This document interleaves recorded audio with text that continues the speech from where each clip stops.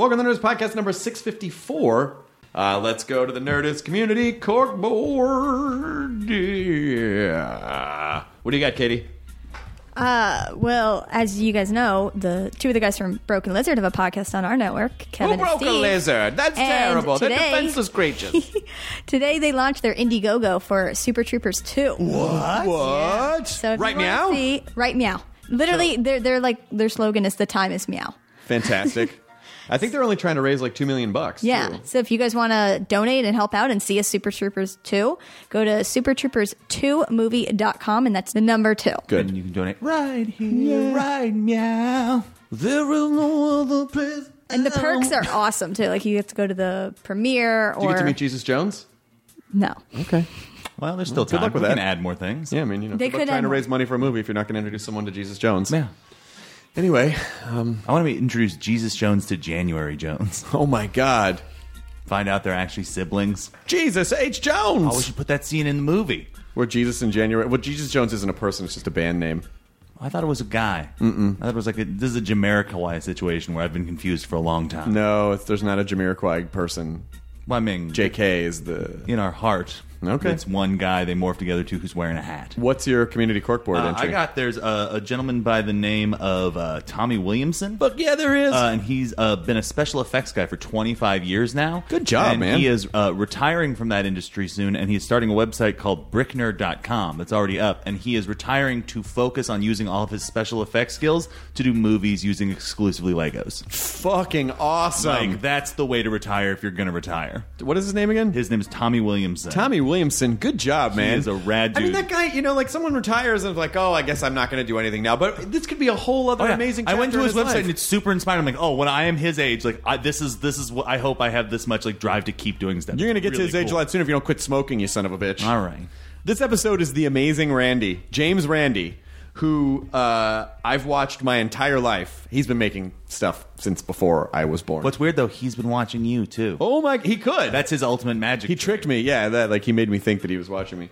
But James Randi, magician, skeptic, all around brilliant man, poo-pooer of fake sorcery. I found out after this podcast my favorite quote of his, which is that he said, "When I die, I want myself to be cremated, my ashes to be blown in the eyes of Uri Geller." Yeah, so his movie is called An Honest Liar, and it's a documentary about truth and deception and the life of James Randi, and who also kind of dealt with truth and deception in his own... I mean, the documentary is fucking fantastic. You should see it. Adam Savage is in it, Penn and Teller, Bill Nye... Davey Pena. It's a really good solid documentary. It's really interesting to watch all the stuff, and when he has clear-cut evidence that someone is duping people, that people will still find a way to go, no, but this time he's not duping. Like it is. I don't know how he didn't. He doesn't really. He must have ripped all his own hair out. I think that's what happened. I think that's what happened to him. But he is a lovely, lovely guy, and was a phenomenal guest, and very open and very cool, and true to his word of being honest. Like I was honored to meet the guy, and I don't know. It's just there's some people where they just bury inside. Like they're just part of your molecules because you watched them a lot when you were growing up. And it's kind of crazy that we get to do this thing where we get to meet those people. Here's Nerds Podcast number 654 with the Amazing Randi. Now entering Nerdist.com.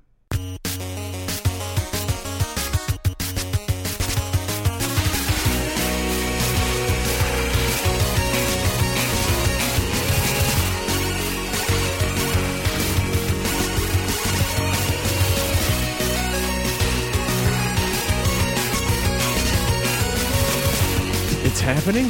Okay. I think we're doing it. I got the yellow microphone for some reason. It matches your sweatshirt. Yeah, okay.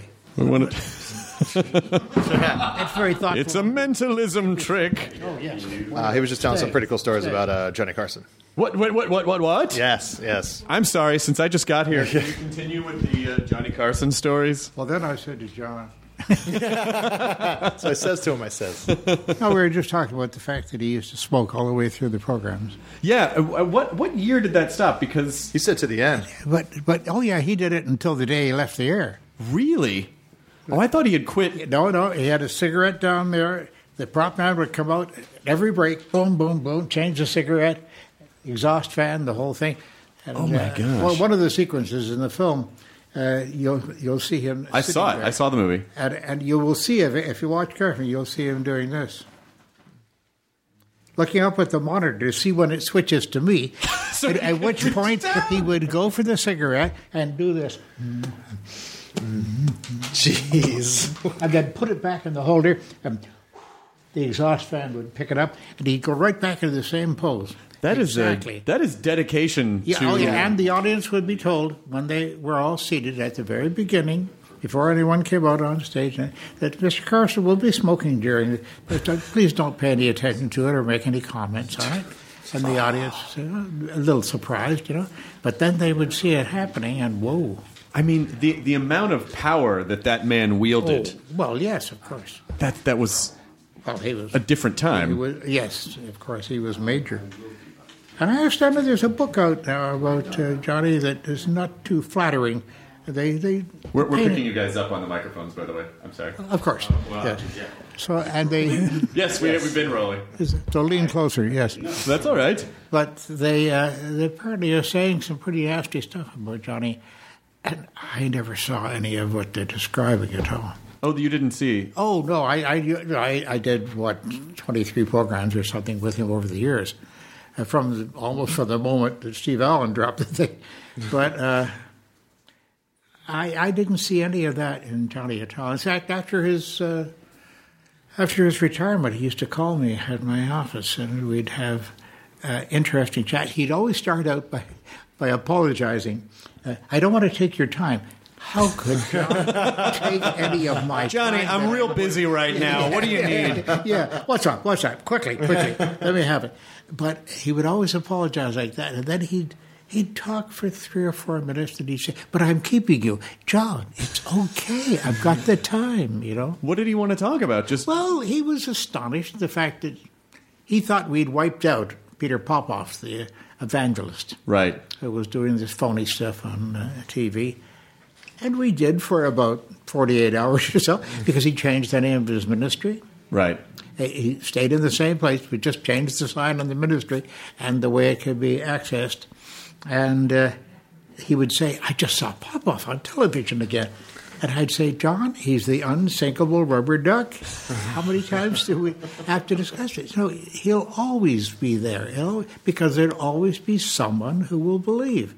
And enough people to send him the money. Now, I don't know whether he still uses the same technique, because we exposed it. We blew it apart on the show altogether. Yeah, which is, by the way, so I did see the movie. It's fantastic. And the whole sort of runner, at least from what I gathered, and you can tell me if this is not true, but it's but the whole movie is about deception, essentially. Mm-hmm. In many forms, both professionally and personally. From many sources. And the willingness that people have to want to believe something. Need to believe something. That's the verb there. Need to believe, because they really do need it. They don't just want it. They need it, and they get to depend on it. And it forms the basis for how they exist in their lives. I mean, it's one of the most interesting things, and I remember this. I'm old enough to have seen you on a bunch of shows through, like some of the shows in the documentary. Mm-hmm. I remember seeing a lot of those, and so what's really interesting to me is how violent people will get when, why do you think people are so aggressive towards someone coming on with a reasonable argument, going, well, this is what Uri Geller did, and these are the steps, and people going like, how fucking dare you! Like it's so mad. Yeah. And you're just saying, no, I'm not saying that this stuff isn't possible. I'm just saying exactly that in this case it doesn't, this seems to be the evidence, and then have people, because they need so badly, that's so much a part of their core belief system. Yes, and there's the other class of people too. In many cases we would accost people in the audience who had been up on the stage during a faith healer's session, someplace in a large theater or a studio, and we'd see that they had not been healed on the stage as they purported, throw away their canes and whatnot, and stagger off stage, barely making it. And we'd accost him and say, but you weren't really healed on this stage. Well, it's because I didn't have enough faith, you see. And they'd be walking out with 2 canes and telling you this sort of thing.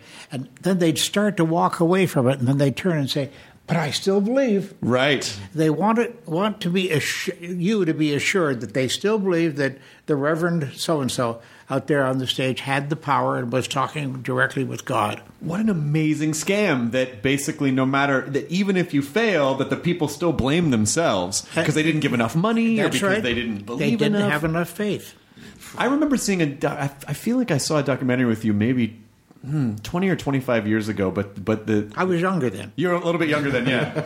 But it had something, just a little bit. Yeah. But it had something to do with, and maybe I'm misremembering this, but I thought you said you did tarot readings in college, and you started giving people the opposite of what the readings said, and people would still find a connection point. No, that's someone else. That wasn't you? It's probably Ray Hyman. Okay. Professor Ray Hyman, who's a professor of psychology. Who's in the documentary as well. Yeah, indeed, yes. And he did readings of exactly the opposite, and it worked just as well. Because people read it. Now, there is an example there of me appearing before a classroom in Florida where I read out, I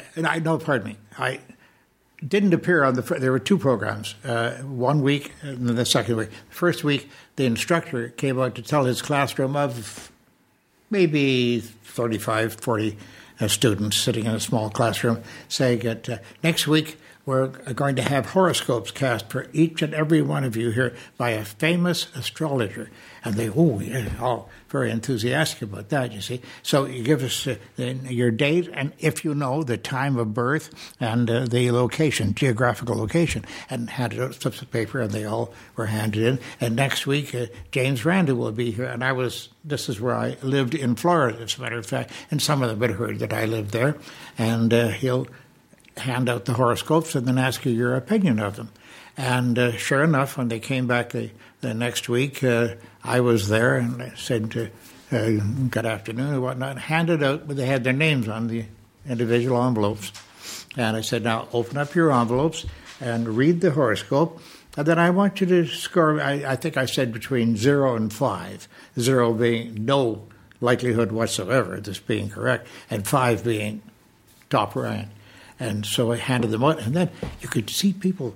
I'm sitting there in front of the classroom looking down at these 4 rows of seats here, and people are saying, wow, wow, oh, wow, getting all excited and such. I said, okay, let's see the votes by hands. Well, almost all of them were 5 right at the top. A few were 4. There were no 3s, 2s, 1s, or 0s. No, very satisfactory, in other words. Then I said, okay, now everybody hand yours to the person behind you and take the one from the person in front of you. And the person at the end of the row come up and give it to the front row. Okay, they all did that. I said, now I want you to read these and see what your reaction is, see whether that would fit you. It's exactly the same horoscope. And it had things like you have extravagant expectations sometimes in situations that you don't really understand. Duh. Who does that not apply to, you know? You have had doubts about your sexual identity from time to time, but you've managed to get around that. Whether you're gay or straight, you agree with that, you see? And it went on and on like this. And then I would throw in things like, since the moon is in Virgo, and the moon was nowhere near Virgo at that point, believe me, Virgo and the moon didn't know one another at that particular season of the year. And since the moon is in Virgo and whatnot, this denotes that. And I gave some hairy, what is the expression? Half-assed. Yes. Yeah, that's the expression. Yeah. It covers it beautifully. Version of why this configuration of the planets and stars would dictate this. Had no one bothered to look it up. Of course, they didn't. And they were agreeing. And there was one guy, I think second seat in the second row, there he said, but you haven't proven anything by this.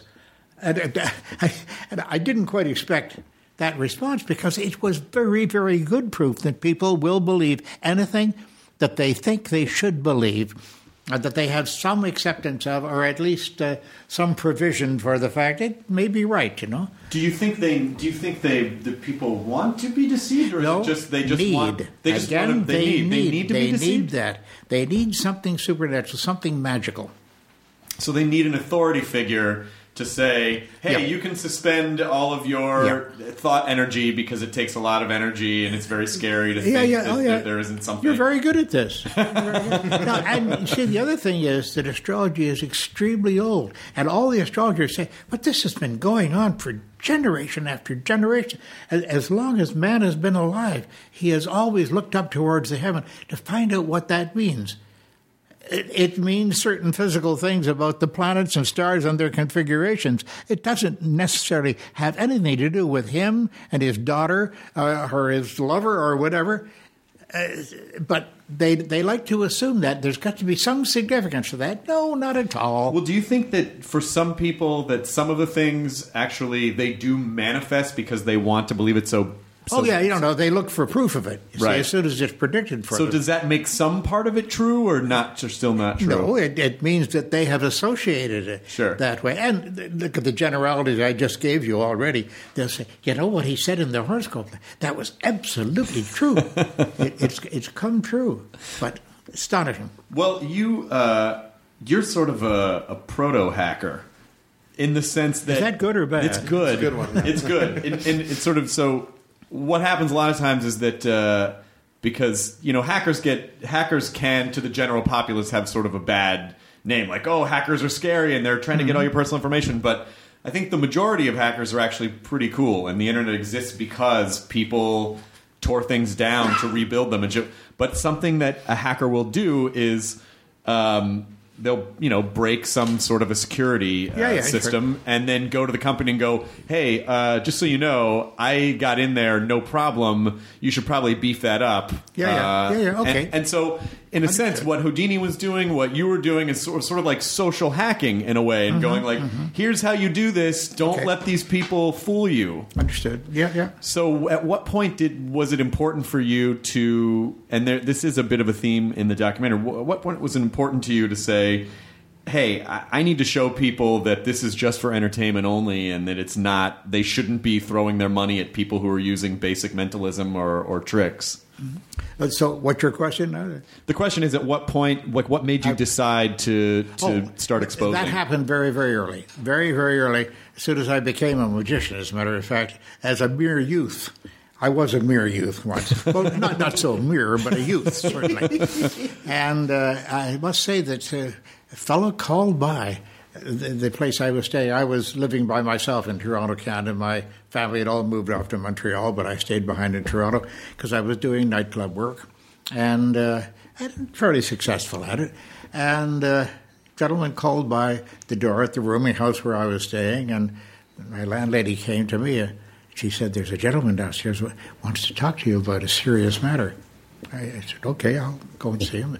Went downstairs, an ordinary-looking gentleman. He said, Randy, I've seen you. I've been to the club several times, and I've seen what you do.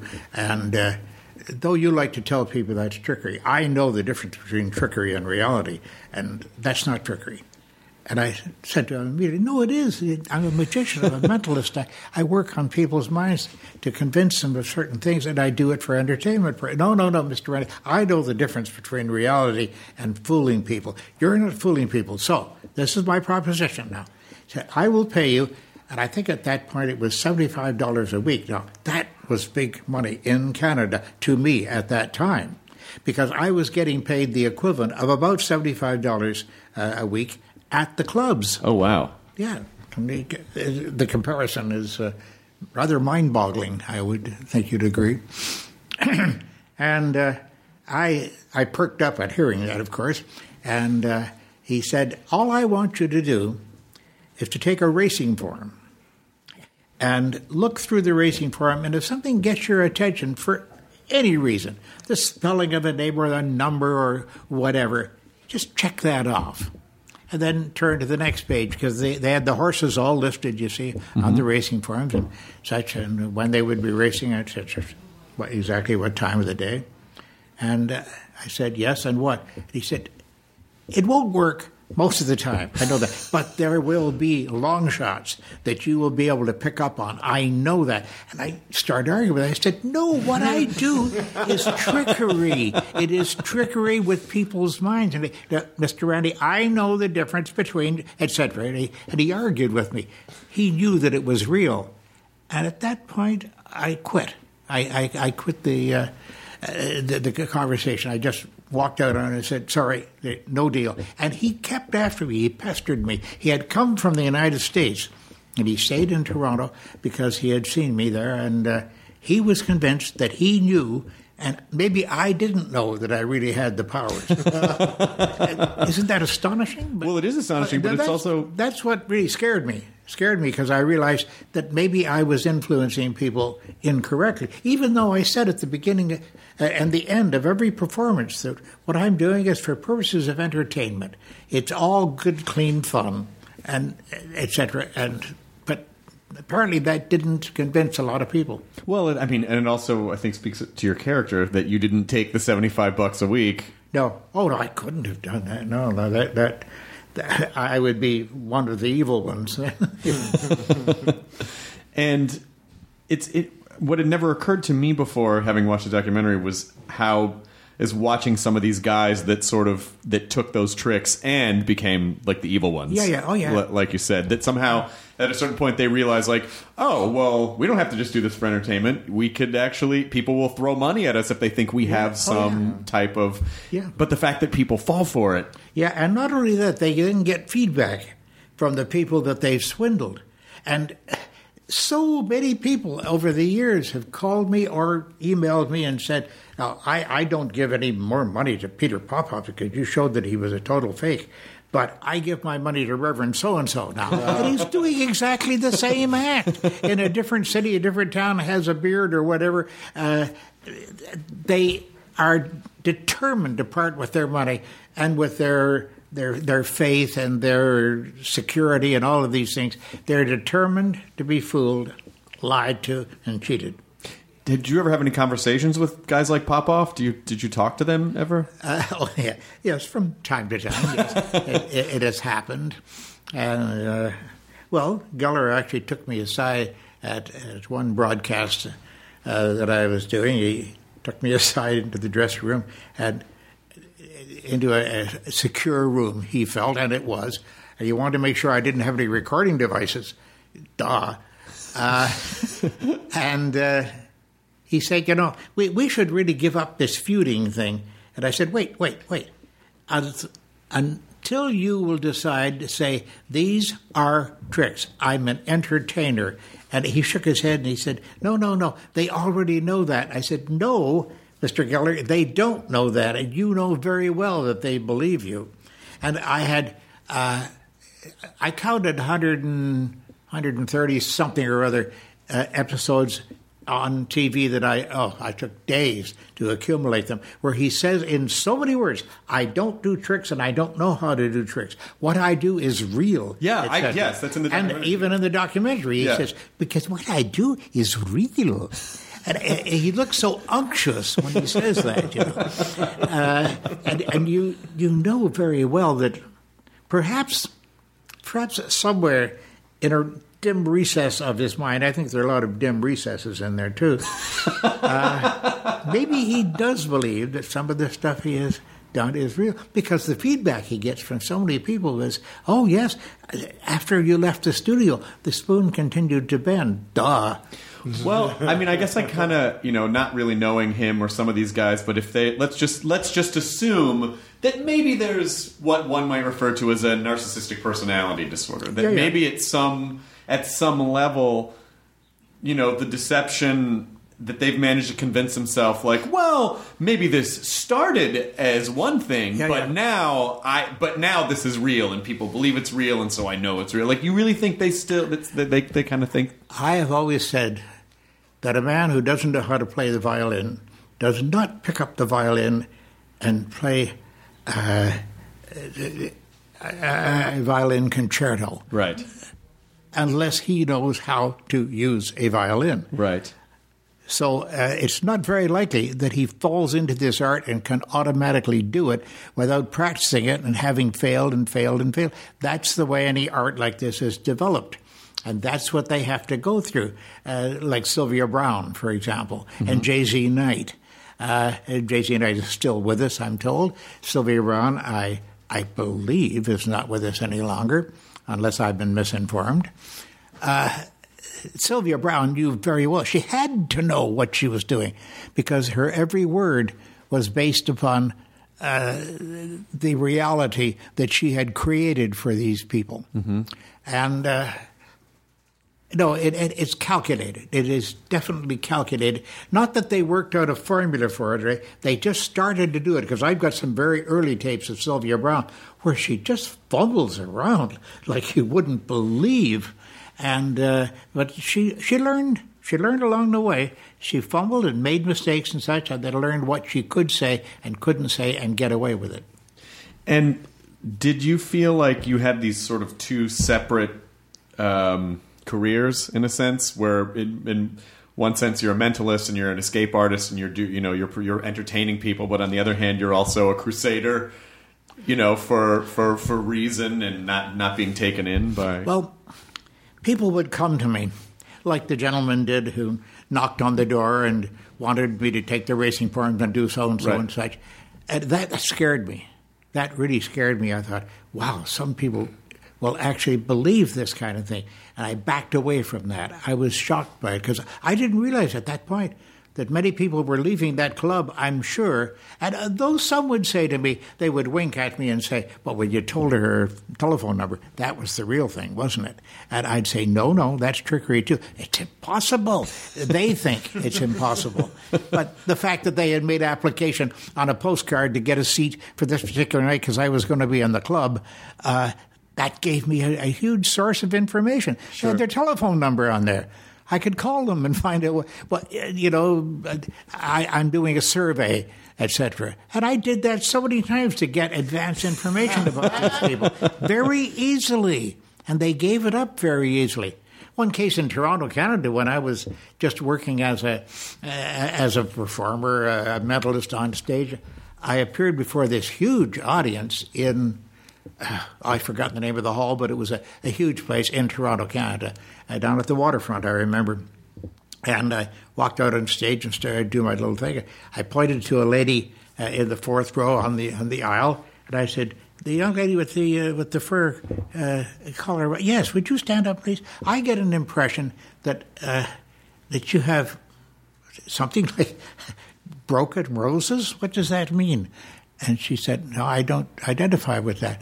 And I said, "But it's on a disc, a white disc." I was like, "Oh, yeah, it's a clock face." And she straightened up. She said, "Yes."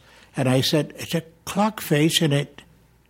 Oh, and the clock is broken. The hands are disconnected." And she said, "Oh, yes, that's a clock on my mantelpiece in my living room, and the hands have fallen off behind the glass, so we haven't had it fixed yet." And I said, "Yes, and what are the roses?" She said, "There are, oh my goodness," she said, "that's true, there are two roses crossed in a pattern from the maker." And I said, "Yes, okay, well, let's not speak any more about that. I may have more to tell you." And I winked at her from the stage, and this is a huge theater. I guess she didn't see the wink. But the point is that afterwards, she grabbed me in the hall outside. She said, "How could you have known this?" And then she was swept away by her friends with the huge crowd that was leaving the theater, and I never got back to her. But what had happened was I had sent my friend Terence Kingsley Lawson, who was a student at the University of Toronto. I had sent him to do a fake tour of the neighborhood because she had written in and given her address. See, wanted you appear, and I knew her seat number. I knew she would be in the fourth row on the aisle. Oh my God! And I had gained this information from him because he sat in her living room and saw the clock with the two hands at the bottom of the dial, and he did a little survey. Wrote it down and gave her a card and such, which was totally fake. And he walked out of the place and he came and gave that information to her. Now, I never got to that lady. I never got to be able to tell her that that's how I had done the thing, because I saw she was obviously very strongly emotionally affected by that.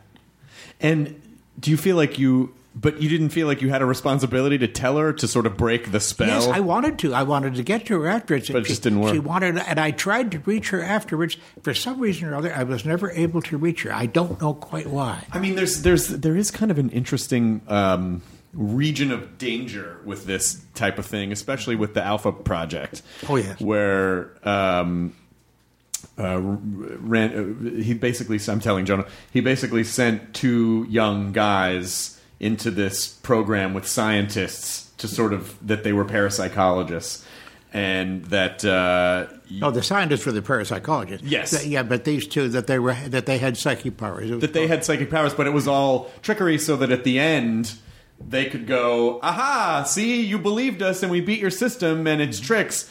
But it really, like, the way that they presented their side of the story is that they felt really bad because it really messed people up emotionally, because it essentially attacked their core belief system, and also, like, they obviously felt really stupid for falling for it. Yeah, but the boys were very serious about that, and I agreed with them that there was a date up ahead, and I named the date when we would expose the whole thing, and we did it for Time magazine and on some television program or another, major, I think, an NBC program, and it got astonished reactions from the audience. They looked at one another and said, I said, it's all fake. Duh. The audience itself was astonished, and the kids had confessed that it was all trickery, and they explained some of the methods that they had used. And they're very simple. For example, that was the day when Polaroid cameras, at the very, very beginning, could make a double exposure. Now, that was ruled out eventually in the subsequent models of the Polaroid camera, still camera I'm talking about now. And all it did, Michael did in one of the experiments, he wore a black shirt, and he took a double exposure, had a double picture taken of him by an associate of the lab, and then he dubbed in a picture of somebody else's face on the thing, and it looked like a spirit picture on the black shirt, you see, and he could do that in those days. And the scientists were falling over themselves. Look what you've done, Michael. And Michael said, oh, I didn't recognize that. I didn't notice it. Of course, he had noticed it. He had done it, you see. Right.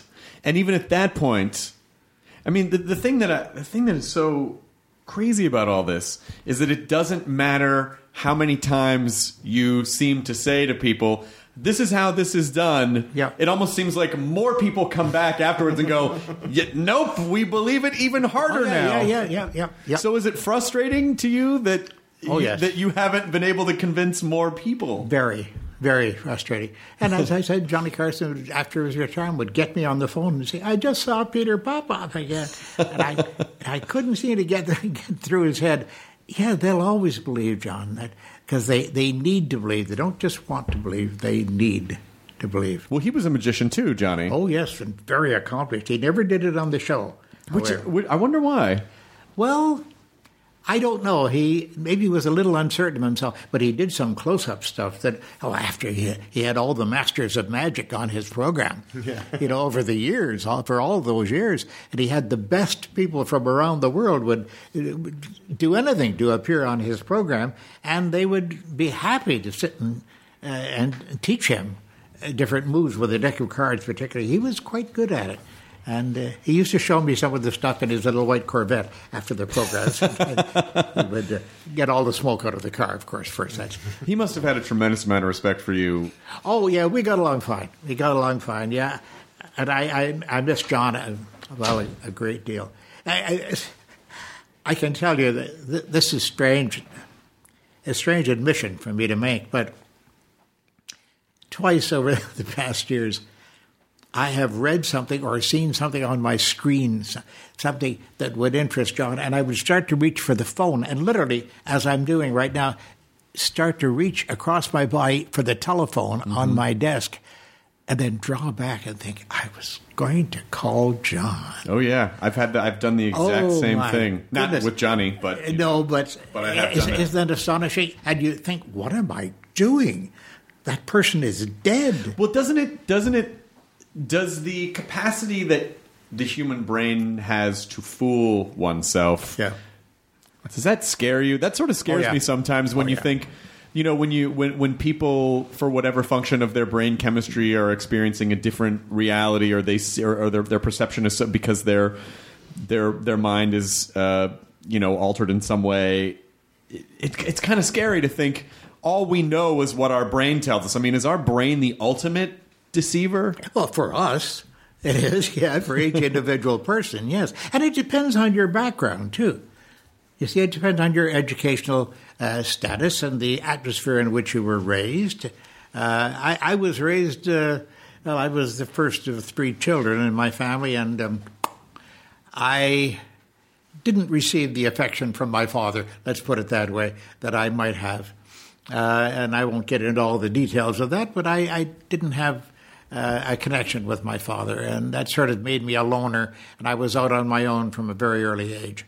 And that sort of background, I think, made me start to think for myself very much independently. And I didn't believe I to this day, don't believe any of the religious nonsense that I hear all the time. I am an atheist, and I'm an atheist.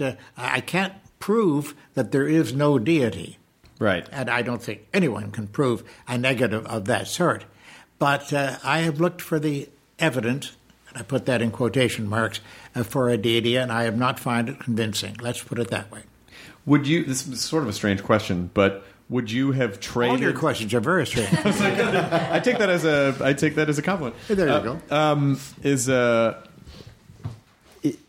If you could have had a better relationship with your family, but it would have meant that you might not have been as much of a free thinker as you ended up becoming, would you have do you ever kind of go, well, it'd be really great to have like a prefab belief system where I didn't really have to.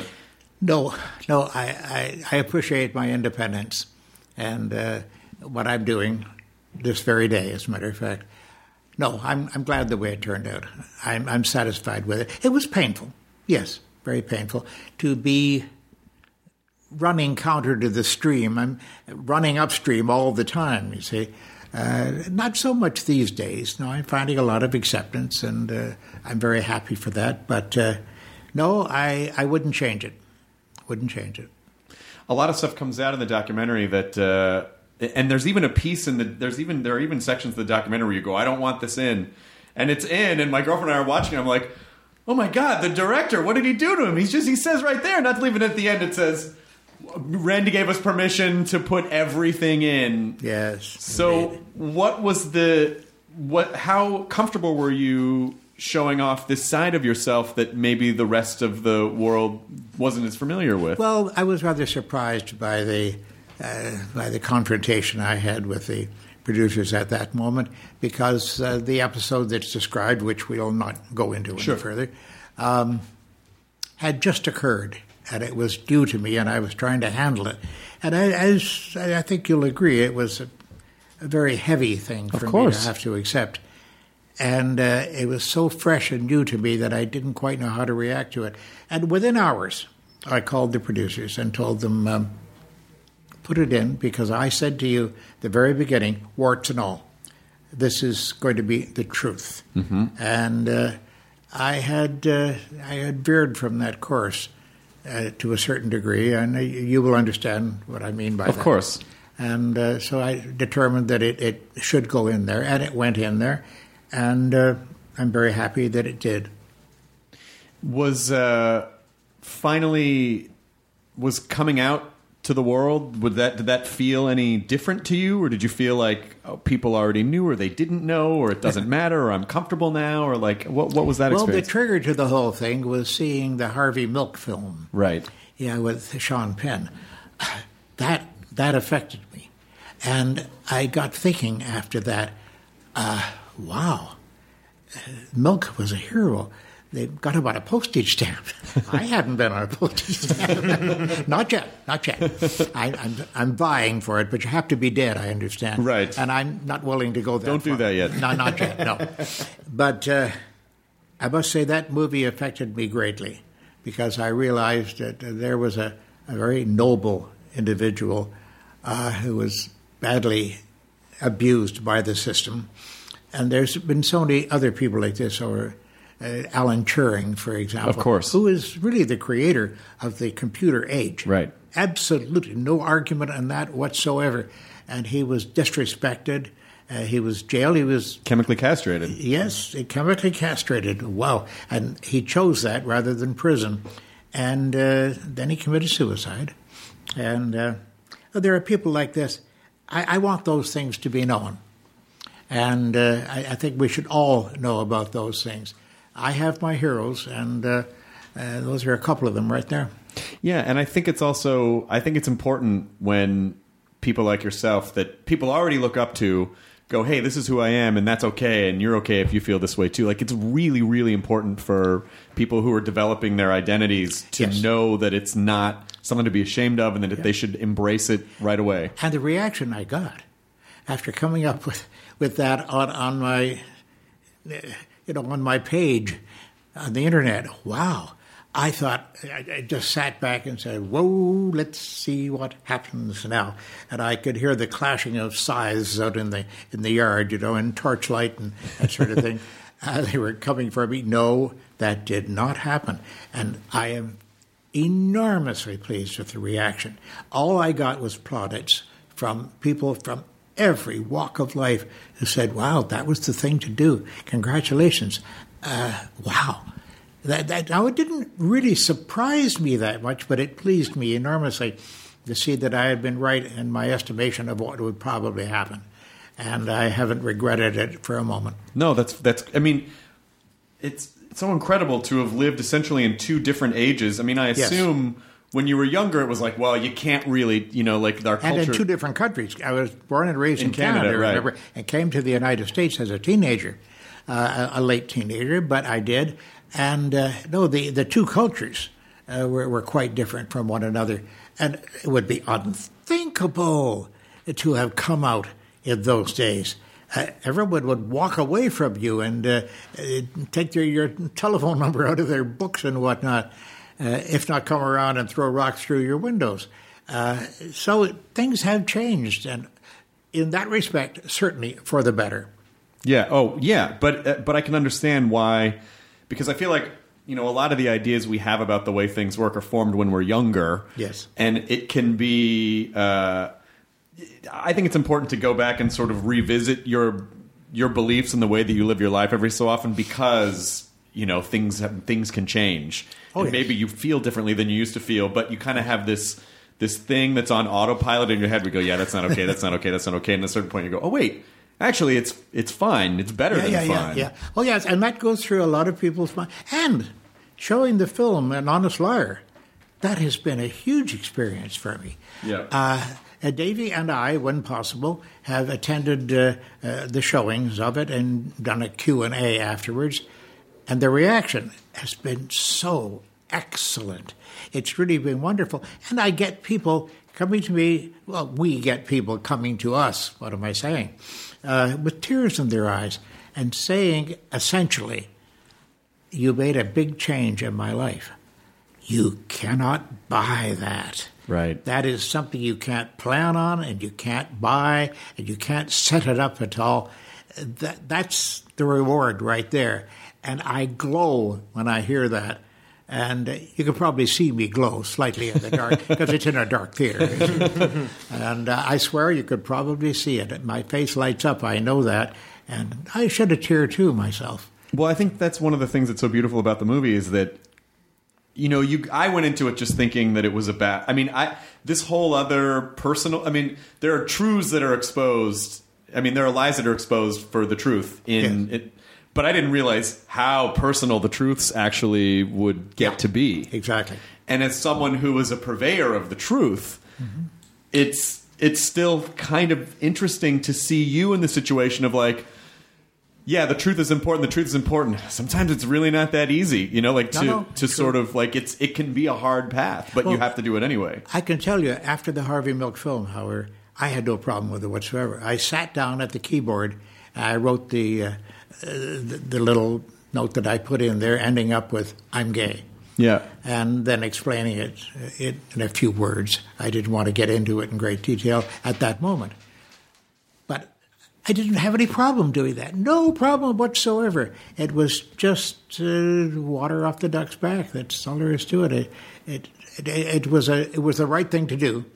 And I had said to the guys, the producers of the film, I had said, yeah, warts and all.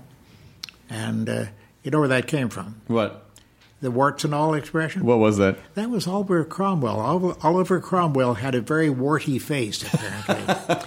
And he spoke to his official portraitist, who wondered about that, and he simply told him, warts and all. Oh, show him the truth. And the official portrait does show enormous, ugly warts on his face. And I don't know whether they're exaggerated, but nonetheless, he wanted warts and all, and he got warts and all. Do you feel like that a lot of people's dissatisfaction in their lives comes from the disparity between this image that they want to portray to the world and being warts and all? Where it's like not accepting. And I don't just mean sexuality. I mean anything. Oh, yes. Even face warts. Like, how do you have advice for people, no matter what their lot in life is, to help them better accept who they are and sort of deal with the warts? You're not perfect. Get along with it. Right? Yeah, do the best you can with your imperfections. We all have imperfections. Of course we do. Some of them we don't even realize. But let's get a grip on things and do the best you can. I'm a Spike Lee fan, you see. Mm-hmm. Do the right thing. Yeah. Now, I don't know whether Spike came up with that originally. I hope that he did. And I've liked his work down over the years. Yes, do the right thing. Now, deciding what the right thing is, of course, is part of the problem. But I think Spike Lee has done that in his career, certainly. And I try to follow the Spike Lee philosophy. Do the right thing. A James Randi joint. Is it? I think that sometimes imperfections actually are the things that are the most interesting about people. Oh, yes. Rather than being a liability. It's like, no, this is a really cool thing that makes you unique, that defines who you are, and you could use that. That can be, and certainly I'm in favor of that philosophy. I agree. What's your fear? Like, what sort of fears do you have? Like, what would you say is your biggest? Is there anything that keeps you up at night? Well, my diet. My doctor told me that my diet is very simple. If it tastes good, spit it out. But if it tastes like cardboard, you can have seconds. And at 86, I sort of, no salt, no fat, as best you can. Yeah. And I've been trying to follow that. I occasionally err. I have been seen with a salt shaker, very lightly applying little grains of white stuff, and it was salt. Just salt. It was salt. Sodium chloride, NaCl, yes. Yeah. Oh, yes, for sure. NaCl. Yeah. And I must say that I have veered from that slightly, but I'm doing okay at 86. Hey. Yeah. I'm walking. I got a walking stick here. I think you've noticed. It's pretty rad. It's a silver skull. Yes, it is indeed. And talk to the skull. Yes. I use this because if I ever have an altercation, I have to use this to defend myself. Yeah. I tell the officer, just look for a man with a reverse skull impression on his head. You see, that'll be the guy. And at each stage of your life, have you made the transition comfortably, or did like when you finally gave up doing escape work? Yeah. Was it like, crap, I can't do that anymore because it's too hard on my body, or thank Christ, time to move on and do something else? No, I've had no problem with that. I still do the occasional escape act on stage if someone really presses me, like, well, what I say is, shall I do it or not? And they always say yes. Of course. Because it comes for free. So I do it anyway. No, I throw a little bit of chicanery and magic, let's say, into my lectures that I give, and I do them all over the world. I'm on my way to Finland shortly, and Italy, as a matter of fact. And I have the wonderful, the blessing of being able to fall asleep at a jet and wake up at the other end. Yes. Yeah, I miss the food. Great. I miss the food. That's the only problem. Well, it tastes like cardboard, so it'd be good for you. Yeah, that's true, too. Yeah. You see, you know. He's Been on a lot of planes. Very perceptive gentleman. Yes, thank you. I have a bunch of friends who are friends and great admirers of yours and are constantly telling me about Amazing Meeting in Las Vegas. Paul Provenza and Adam Savage and Penn Jillette and those guys like, oh, you have to come to Amazing Meeting. It's this... did you know about it, Jonah? No, I've never heard. It's this huge collection of basically skeptics who get together to exchange ideas and entertain. Oh, and, wow. And Paul's like, you should come do stand-up. You should come do stand-up. And it's such a great audience. And it's always, every year, I always have another show booked in another city, so I haven't been able to make it yet. A likely story. It's true. It's totally true. I would love to come. But what are your talks like when you go to Finland? Like, what do people come expecting, and what do they ask? Well, I have a prepared itinerary with subject headings on a piece of paper in front of me, frankly, that I follow, and I have to do that in order to discipline myself. Otherwise, I'd go on talking forever. Yeah. Because, hey, in 86 years, I've gotten a lot of experiences together that I can tell people about.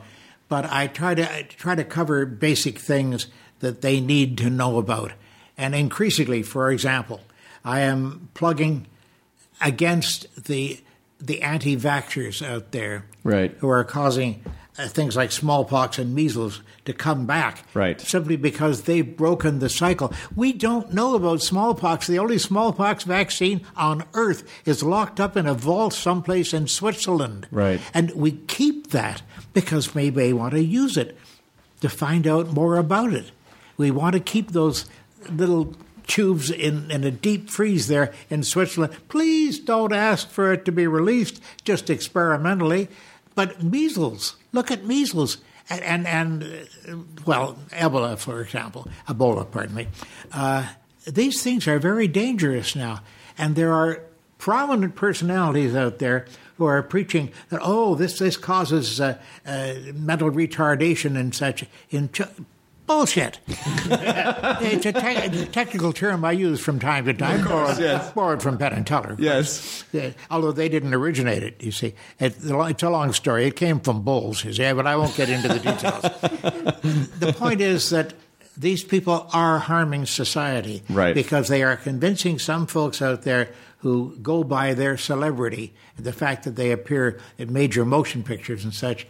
They should also advise them on medical matters. Exactly. Right. Exactly. That sounds incredible, but some people will believe that. Oh, he made a movie. Oh, well, then he must be okay. What he says must be true. I mean, I can only imagine the frustration center of your brain when... It's prominent. When you're saying to people like, here, A and B clearly equals C, and people are like, nope. I go, yes, but it's right here. Here's video proof. I'm showing you proof of this thing. Yeah. No, you're wrong. Like, it's like the people that walked away from the faith healers meetings and everything. We'd accost them with a microphone and a camera going and saying, but you weren't really healed. You still are walking on the canes. Well, yes, that's true. But I still believe. Yeah. That insistence. They can't be talked out of their delusions. They need them. They don't only want them. Remember that? That's the verb that you use. They need these beliefs, these false beliefs. That bolsters them somehow. Is it, do you think it's because it's too scary to think, well, there's not really a reason that we're here, and yes, when you die, that's it, we're gone and nothing else? That's right. It is scary. Yeah. You're going to stop, you're going to die, and what you leave behind you is what's in books and films and videos and whatnot, and the written records that you've left behind and the impressions that you've made on people. But no, I don't want to go to heaven. I know the people who think they are going there, and they may be right. I just know that I'm pretty comfortable with the idea of like, well, if I die, when I die and it's over, I didn't know what it was like to not exist before I was born. I assume it will probably be a very similar experience. It was just, I think so, or no experience at all. or potentially no experience exactly. at all. But as long as I can close my eyes, this is my personal outlook, if I can close my eyes saying, yeah, I think I did an okay job, not a great job necessarily. I could have done better, but I died at an early age at 86, you know. Yeah. But I always say when they ask me my age, I say 86 going on 100. Because I'm an optimist, for one thing. Yeah. And if there is any such thing up there, I'm sort of appealing to it, just very slyly there. 86 going on 100, please. One thing I've never seen you do is raise your voice or yell back at people. Like I've seen them get in your face, and go, "You don't even know," and you just go, "Look, well, I'm just saying, I don't." So how do you manage to stay reasonable in that type of a situation? You have good video editors. Have you ever just gotten up in someone's face and go, "No, fuck you"? Not in so many words, no. Okay. No. You have to know when to quit. You have to know when you have to back away. And one answer that I have that really infuriates a lot of people, sometimes they'll send me emails of several thousand words, and I go through them and on the screen, boring. And at the end of the thing, I will send them an answer from James Randi. You may be right. That's it. And that infuriates them more than anything. Then I get them back 6 and 8 pages longer. Oh, wow. But there are some people that are just so infuriated by that. And I sort of chortle when I press the send key on that. You may be right. What do you what legacy someday, you know, do you want? How do you want people to remember you? What do you want to leave behind? What do you hope people take away? Oh, I hope that people recognize that there was a guy way back then who lived to the age of at least 100. At least 100. Of course. Keep that up. Yeah, keep that up. It's very important. It'll happen. It bolsters all of my hopes. That this guy lived way back then, and he lived in 2 different centuries and 2 different millennia. Oh, wow. Wow. Hey. Yeah, 1 foot in each. Yeah, there you go. I mean, how exciting can life get? And he tried hard. And he won a lot of people over, and a lot of people were grateful for it. That's all.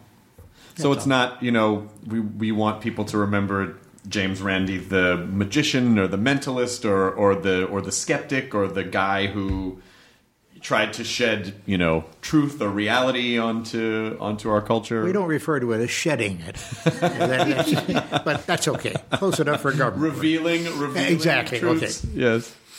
There's not any one specific area that you hope people take away more than others? Well, just that it was warts and all, for one thing. And Oliver Cromwell can be thanked for that, if he ever did say it.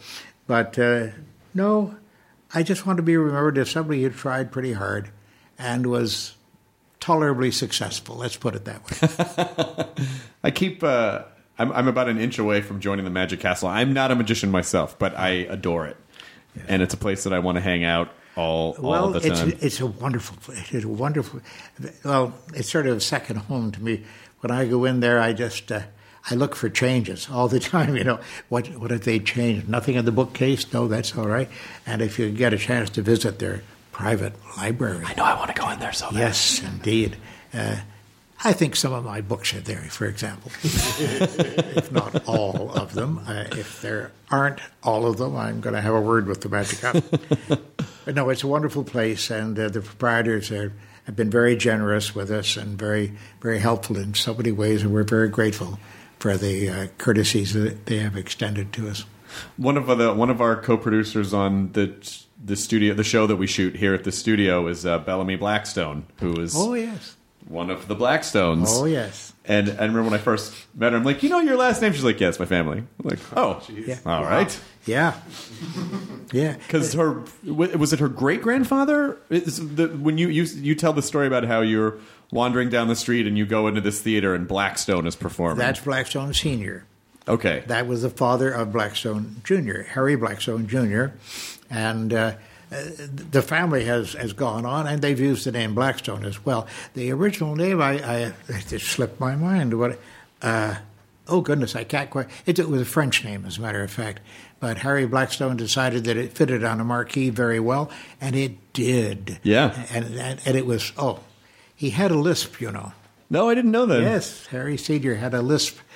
And I can always get a huge peal of laughter out of the Magic Castle if there's an audience there and I get to talk to them and I do my imitation of him when he did the Asdra levitation. Now, that's the first time I saw him at the Casino Theatre on Queen Street in Toronto, Canada, at the age of 12. And I sat in the first balcony and he gestured this young lady onto the stage and he apparently hypnotized her to soft music. She fell over into the arms of the assistants, and she was laid on a couch. And he stood back, and he waved his hand, and he said, "Rise, Princess Astra." And the music started up, and she rose in the air. I was transfixed. I almost fell out of the balcony. And the audience was silent. It was a matinee on a Wednesday afternoon. She rose in the air, 6 or 8 feet up, and he gestured with his hand and she stopped and the orchestra stopped. And he turned to the audience.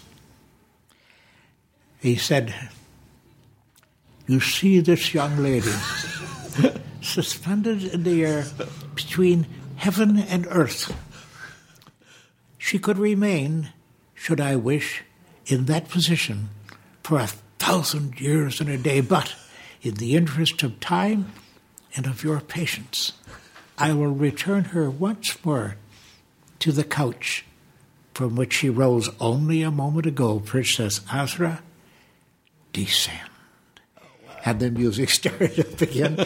And again, I almost fell out of the balcony, and she came back down to the couch, and she stirred, and she shook, and he went over to her with a smile, helped her to her feet, took bows, and the curtains closed. I immediately left the theater. The movie started up at that point. I didn't care. I went around to the back alley, and I met Harry Blackstone, Sr. there, with his collar open, because in those days, no air conditioning in theaters, remember? And he welcomed me with a handshake and took me backstage. And I walked among the props. I didn't know what I was looking at. I had never seen a magician or a magic show before in my life. Took me to the dressing room. Sat me down. He showed me a simple little move, which perhaps when we finished this recording, I may even show it. What? Yes. It doesn't do well on radio. No, it's bad. No, it's an audio podcast. But he showed me that, and I picked it up reasonably well. He was quite pleased. And then he reached into the cupboard, came out with a large poster, very large poster, showing him levitating a camel. And it's a famous poster, very famous Blackstone poster.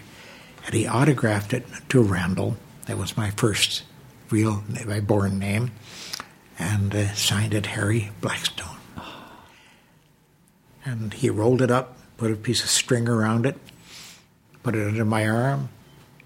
I said goodbye, and I went to the streetcar, first of all, to North Toronto, and then on the bus, and I realized I'm late getting home. My parents will be crazy.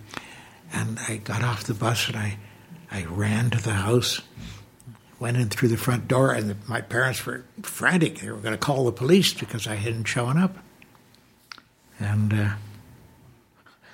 I said, but I saw Harry Blackstone, and he made this woman float into the air. I went to the Casino Theatre, and he gave me and I stopped. I had left the poster on the bus. Oh, no. So someplace in Toronto, Canada, there's a very ancient bus, still probably moving around there, and it's got a poster rolled up in the back of it.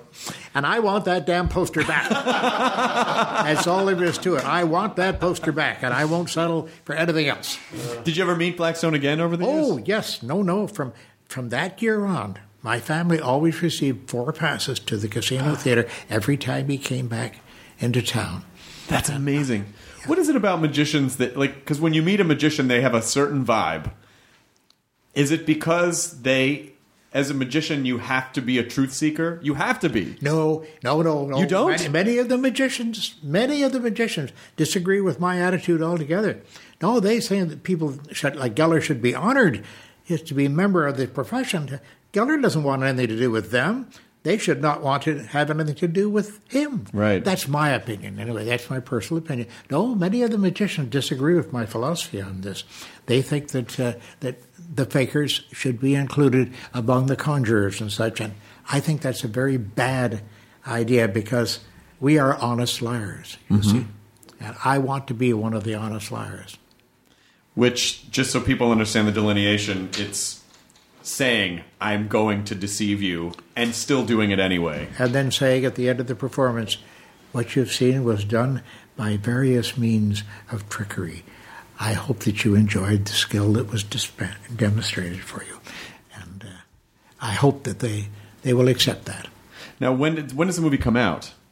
It comes out Friday. The movie comes out Friday. No, you can say. At the New Art. It comes out at the New Art? Yeah. Oh, great. And then will it be available VOD and everything? It opens Friday in New York and LA and then rolls out across the country after that. And then it will be available on iTunes, Amazon. You directed the movie. Yeah. Please tell me your name one more time. Justin. And Justin Weinstein, it was me and Tyler Meeson. Well, you guys did a great job. The documentary is fantastic. Oh, yes. So I agree. And I think also a fitting tribute to you as well, and also a kind of nice way to get to know you if people don't get the chance to come to one of your seminars. So when have we started the recording? Oh shit! I just thought we were hanging out. Oh yeah, Hey, why didn't you of course. record any of this? Did This was anyone supposed to record be- this? Oh my goodness, I hope so. Damn it! It was an absolute pleasure to meet you, and hopefully I'll get to your 100th birthday. Can I come to your 100th birthday party? Oh yes. Okay. You're welcome. You're on the top of the list. Can I have a recommendation if I want to join the Magic Castle? Can I be like, well, James Randi said I could be a member of the Magic Castle? Well, I don't have that influence, I don't think. But I'll give you a good word. If they call me up, I'll say, okay. I don't think he's going to murder anyone. Why Probably not? let him No, in. he won't kill anybody right away. Oh, that's fantastic. Yes. Thank you so Yeah, much. 7 o'clock, Magic Castle. Be there. Oh, excellent. Yeah, you're totally invited. Thank you. Oh, this is rad. Thank you so much. Oh, is that the deck of cards? Yeah, this is your deck of Oh, cards. that's a specially produced deck of cards by the producers of the film. There's all kinds of secrets. And after we're off the microphone, we'll discuss a couple of the small secrets that can be found on there. I'll let you find the rest yourself. All right, well, we better go then. Enjoy your burrito, everyone. The end. Now leaving Nerdist.com. Enjoy your burrito.